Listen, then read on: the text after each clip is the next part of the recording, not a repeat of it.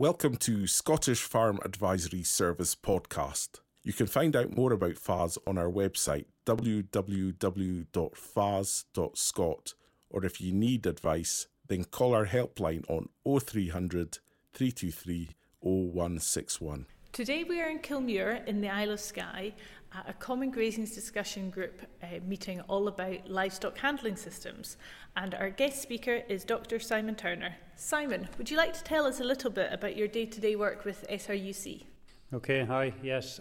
So I work at the Bush Estate near Edinburgh, and I am a researcher, and I have an interest in understanding stress responses in livestock and how they respond to routine procedures, and particularly individual differences in how animals respond to what on the face of it are the same stresses, and what that means for their welfare and for their productivity. So ultimately we're trying to find solutions that improve productivity and ease of management for people, but at the same time improve animal welfare. Now, this is the last meeting in a series of meetings that we've had in Lewis, Uist and Skye for the Common Grazings discussion groups. What are your impressions of the handling setups that we've visited? I've been very pleasantly surprised actually by how modern a lot of them are and well designed. They do obey a lot of the principles that you would like to see in handling systems, and the fact that they're on a small scale doesn't mean that you can't build those good principles into a handling system. As we've talked about at the meetings, if Common Grazings collaborate, they can actually make use of an 80% CAGS grant to get handling systems. Now, the meeting today, we're in Borniskeatig that are looking at designing a brand new handling system. What are your top tips if you're designing a brand new handling system for cattle? The key thing is to work with the natural tendencies of the animals rather than try to fight against them. Remember that a handling system is going to be in place for a very long time, so putting a bit of attention into the design is very important at the beginning. So things that are worth bearing in mind are that cattle will tend to like to return back to the point at which they enter the system, so think about that when orientating the crush rather than try to run animals away from their kind of home area towards the crush. Try to run them through the crush on the way back home, if that makes sense, so they can see home through the crush. Also think about whether there are any areas which could be seen as a dead end for the animal. When they look from the race through a crush, is there anything that could be seen as a blockage to the exit of the crush, like a wall or a fence or anything like that? So having a nice clear area at the exit of the crush is also key. But there are lots of other things we need to keep in mind. In terms of materials, it doesn't matter greatly what you make them out of. Obviously, it's a question of cost and durability. The key thing is that there's no risk to the animal of cutting themselves on the bottom of sheet metal and things like that, and making sure that the material is fairly quiet. Cattle find the noise of metal banging against metal and things quite aversive.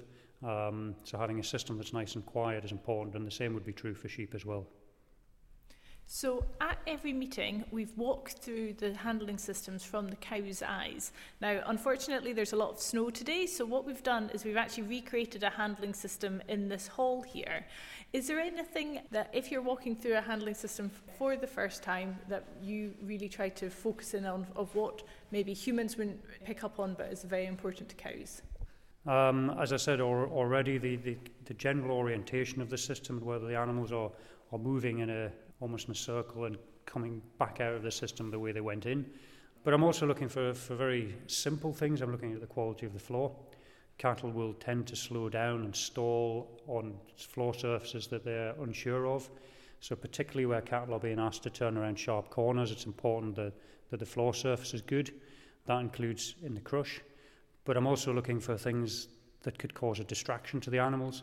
So bits of baler twine hanging up where drenching guns have been hung up and things like that will flap in the wind and could be distracting to an animal that is a predated animal in the wild. That sort of simple thing will cause cattle to stall and become spooked. And again, the clear exit near the crush is critically important as well. But I'm also looking for ease from the people's perspective. So having pens that are nice and long and thin that one person can easily move cattle through, almost like a corridor rather than a big square pen that are It's difficult nowadays with one person handling cattle to move cattle in and out of pens that are big and square. So lots of things like that. If a handling system is not working, what are the most common issues? Yeah, I mean, of course, a lot of people have the constraint that handling systems they need to be near a road, or they're within an existing steading and things like this. So there are space restrictions and things like that. I think the first thing is ask yourself, usually the cattle will be most problematic as you're trying to get them into the crush. They don't want to go into the crush. It's usually where something, they'll have a memory of something unpleasant happening there. They're by themselves. They naturally want to be with others. So that's the challenging part. You need to make that as attractive as possible. So if a handling system isn't working as well as you'd like, again, ask yourself, is there anything near the exit of the crush that could be causing a blockage? We recommend at least 6 metres of clear space from the exit of a crush before there's any wall or building or fence or anything like that. That's one of the key things. But again, just the floor quality. Is the crush itself too noisy? You can reduce the noise of a crush very simply. A crush is usually noisy because gates are banging against gates on the side of the crush.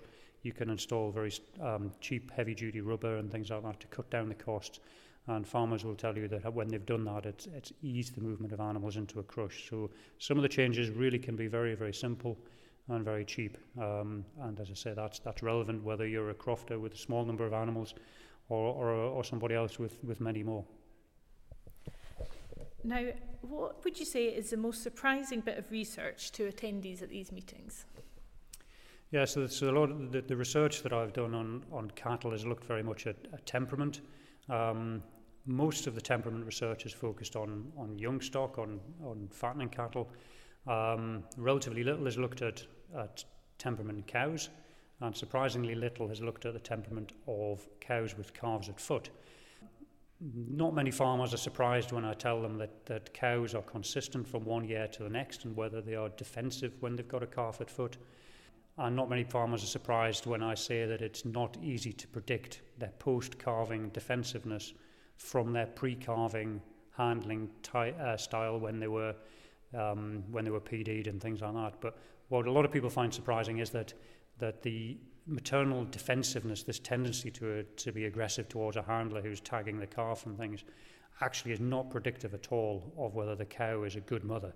A cow that's defensive is just as shows no more licking and suckling the calf or anything like that. So these cows are not better mothers, they're just dangerous.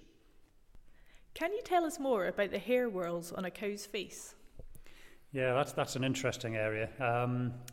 There was some work done many years ago that suggested that the position of the hair whirling on the forehead of an animal could actually predict its temperament.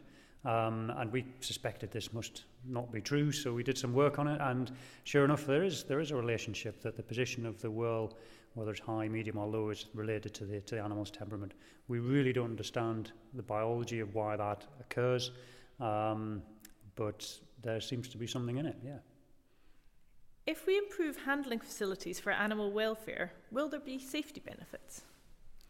Yeah, there certainly should be. If you look at the accident statistics, then a lot of the bad injuries that happen when you handle cattle are not caused by animals deliberately being aggressive. They're caused by animals that fall and doing so kick against a handler or knock a gate over and things like that. So having cattle that move calmly, quietly and slowly but consistently through a handling system is what we're looking for.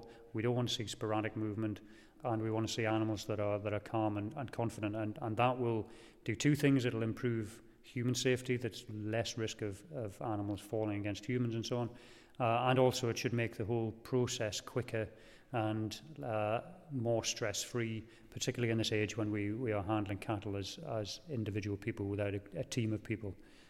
So yeah, certainly there should be safety benefits too.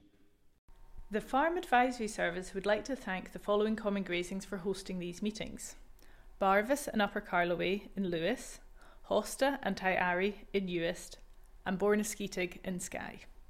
The Scottish Farming Advisory Service provides a telephone advice line which you can call for free advice. The number is 0300 323 0161. Visit the FAS website at www.fas.scot to find out about free events near you.